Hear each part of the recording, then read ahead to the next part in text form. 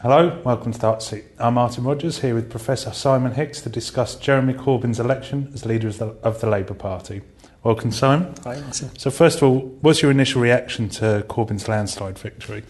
Well, my initial reaction is this is being quite positive for British democracy and for the centre-left in British democracy. We've had a lot of people involved signing up to vote. It was only £3 to be able to vote, and a lot of people who used to be members of the Labour Party perhaps have come back and joined. We had 420,000 people vote in this leadership election, which is more than had voted in the leadership election for Ed Miliband.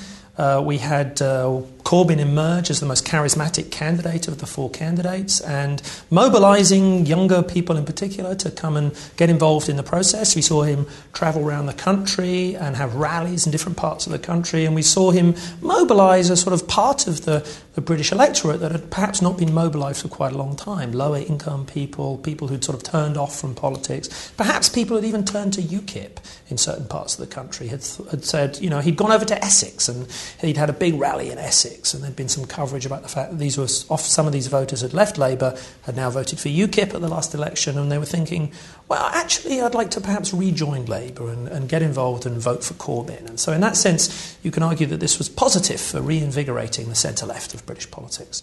So what's the flip side to that viewpoint? Well, the flip side to that viewpoint is this could be very difficult for the Labour Party. And, you know, we might say 400,000 people have voted, but that's less than 1% of the electorate as a whole.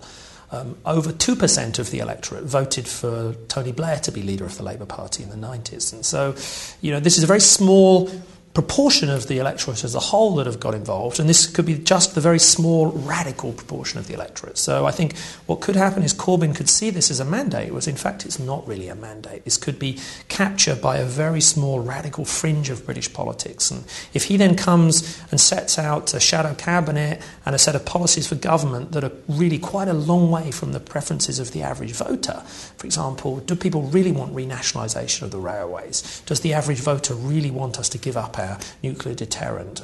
He's got quite ambivalent policies towards the European Union.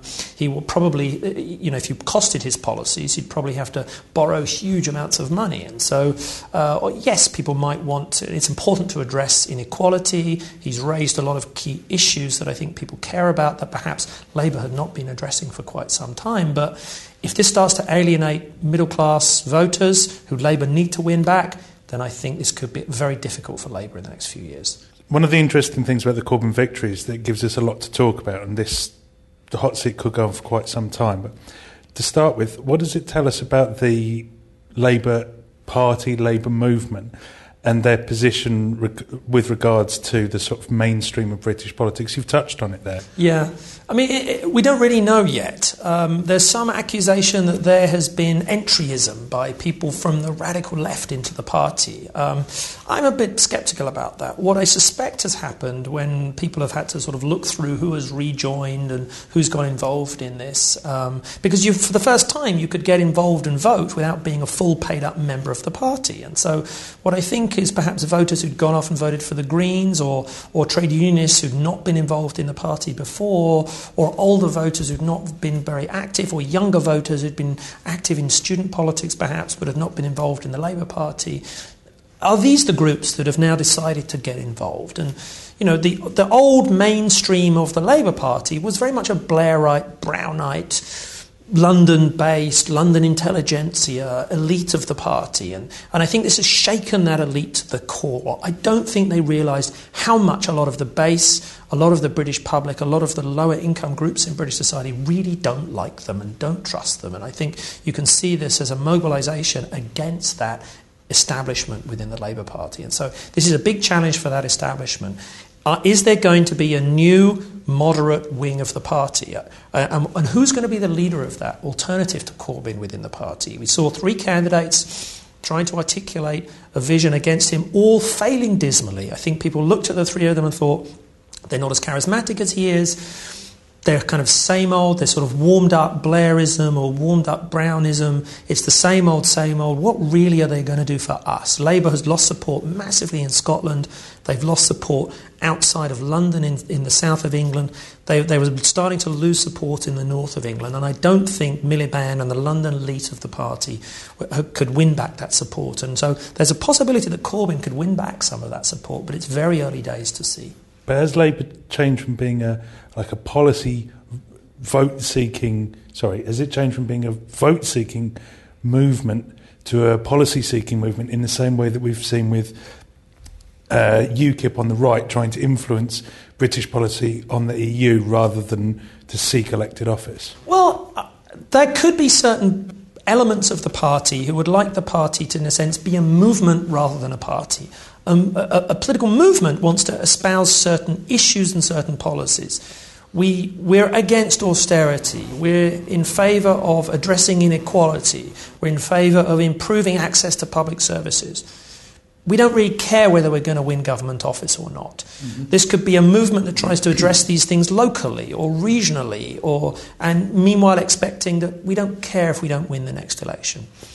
In a sense, I see that as quite short-sighted because there's no way actually for delivering any of those policies unless the Labour Party can actually get back into number 10. And so, this is the sort of argument of the more moderate wing of the party to say, unless we can articulate a policy agenda that wins us 40% of the voters of this country, we're not going to get back into number 10. And so it's going to be interesting to see what happens in the next 6 months in the opinion polls. How long is the honeymoon period going to be? I suspect Labour will come up in the short term in the polls, but there could be a rude awakening as middle-class voters start actually to think, wow, this could mean higher taxes for us. This could mean, cuts in perhaps my pension, or this could be a reduction in the type of things that I take for granted. And in some sense, the Conservatives, having staked out quite a moderate manifesto in the last election and having staked out quite a moderate budget, Osborne is probably looking at this thinking, I am now the centre ground of British politics. Corbyn has taken Labour well off to the left. I'm going to capture the average voter. We're going to easily win the next election. And that's the danger I think Labour are facing. So the last comparable Labour leader was Michael Foot. Now, under Foot, he had Healey as Chancellor, who was a figure from the right of the party. Corbyn's gone for John McDonnell, who's very, very much a figure of the left of the party. So what does this tell us about his initial approach? Yeah. I think the last 24 hours, I've been quite surprised. I thought he was going to deliberately signal a sort of internal coalition in the party by picking someone from the right to be the shadow chancellor. I think you're right there. And I think it's been a big surprise to some of the moderates in the party that he's gone for John McDonnell, who, as you say, is very much seen as a figure on the left. Are they going to, we have to wait and see. We have to wait and see what exactly their economic policies are going to be. What are they going to say about taxation? What are they going to say about borrowing? What are they going to say about public spending? Those are the three key questions that we're going to have to see answered in the coming weeks. Are they going to be putting together a policy which looks like it's maybe a new set of policies, but a new creative way of thinking about how to restructure British public finances? Or is it going to be same old left? Tax and borrow. If it's same old radical early 80s Labour, then I think the Conservatives will be rubbing their hands in glee. And just quickly, in terms of the shadow cabinet, has Corbyn got a woman problem this early into his leadership? I think he has. I think he's not got women in senior positions in the party. There's a lot of very good, talented women in the next generation down. Unfortunately for him, they're on the moderate wing of the party. What was interesting for me is how some of the rising stars in the party stood aside from this leadership election. Chuka Umunna, Rachel Reeves, some of those other figures have stood aside. He needs to re-engage with those people. It's going to be a big worry for him if he doesn't get those behind him in the project, because they are going to be seen as the potential leaders in waiting if he fails. To some extent, to sort of broaden this out a bit, to some extent the last or most recent time a figure from the fringe of their party was an elected leader was when Ian Duncan Smith was made Conservative leader, obviously with nothing like the sort of popular movement behind it. But is there a danger that after so long in office, the activist base, tired of the compromises necessary for power, have sought the sort of ideological purity at the fringe? Yeah, maybe. The other way of thinking about it is we've seen some radical changes in Britain in the last 10 years. We've seen radical rising inequality, rising house prices, decline in the quality of certain public services, rising geographic inequality in the UK. So it's very difficult to extrapolate to other periods of British history. And I think this is a real wake-up call to the centre-left. Like we're seeing this in a lot of countries in Europe. We're seeing people feeling that they're not able to get access to the society and the economy that they used to 10, 15, 20 years ago, and they're very angry. And I think this is what's driving support for the radical left in lots of countries in Europe. And we're seeing this in Greece, of course. We've seen it in Spain. We're seeing it in France and Germany and other parts of Europe. And so I see exactly this happening in Britain. The real challenge is, what are the mainstream centre-left going to do about this? How, for so long they're seen as part of the problem rather than part of the solution. And I think this is where the centre-left have to really step up, raise their game, think far more creatively about how they are going to address some of these major policy concerns. So I see Corbyn as, rather than this is a vote for Corbyn for what he actually stands for in policy terms, I see this as a vote for him raising those issues and raising those problems and raising those concerns. And the issue now is, how is the mainstream centre-left, people to his right in the party, how are they going to respond to this? If they fail to respond to this, then he has a clear run-through as the leader for the next 5 to 10 years. So we talked about the Conservatives, and do you think that Osborne at least will greet this news with glee? Is there now an opening for revived Liberal Democrats as a pro-European, outwardly, explicitly pro-European, centrist to centre-left movement, not to do what the SDP perhaps did in the 80s, but for them to re-establish their position to Labour's right and to the Conservatives' left? Important. I'm sure this is the debate that has been going on this weekend within the Liberal Democrats, or over the last few weeks from the Liberal Democrats. The problem is, the leadership of the party, they just haven't got enough senior figures. They've sort of been wiped out at the last election. The rump of the party that's left are not, it's got enough real talented leaders there within the party. And there's a big question mark over Tim Farron about whether he can lead the party in that direction. But there is an opportunity, as you say, and I wonder how long it'll be until there's voices on the right in the Labour Party that say we should jump ship. We need to go down that strategy that happened in the early 80s in Britain. Remember, it almost worked. It almost worked. The SPD almost beat Labour in the 1983 election. They almost replaced Labour as the second party in Britain. Had that happened, we would have seen a very different politics over the last 20 years. People might be thinking, actually, the British voters this time round are even more fluid than they were in the 1980s. The opportunity of starting a new party and capturing new voters must be easier now than it was in the 80s. I'm sure there's people saying that on the right of the party, and I'm sure there's people saying that within the Liberal Democrats, to saying we need a new centre-left party in British politics, a new social democratic, a new social liberal party in British politics. We should unite with that right of the Labour Party. I think people are holding fire. They're going to wait and see what happens in the next 6 months, but I wouldn't be surprised if this is seriously on the agenda come next year, particularly after the EU referendum. I think we're going to wait and see what happens in that EU referendum. The party could split over that EU referendum. Corbyn is kind of lukewarm on Europe. It's not clear what his policy is. I doubt he's going to want the party to campaign to leave. But, for example, if he calls for a free vote, if he says we're going to have a free vote amongst my cabinet colleagues and the party can go and campaign how it wants, and he campaigns to leave, I think this could split the party, and I could see the right of the party, the pro-European wing of the party, saying we want to get into bed with the Liberal Democrats and form a new pro-European centre-left movement in British politics. Does it, do you think, then increase the likelihood of a British exit from the EU? I don't think it does. I think I think it depends what he does. There's another scenario, which is that he decides that he is going to campaign to stay in the EU, and the party as a whole, or the main leadership of the party, will campaign to stay in the EU, and he'll campaign for a centre-left EU. If he does that, that could actually mobilise voters to come out and vote to stay in the EU that otherwise might not have come out to vote.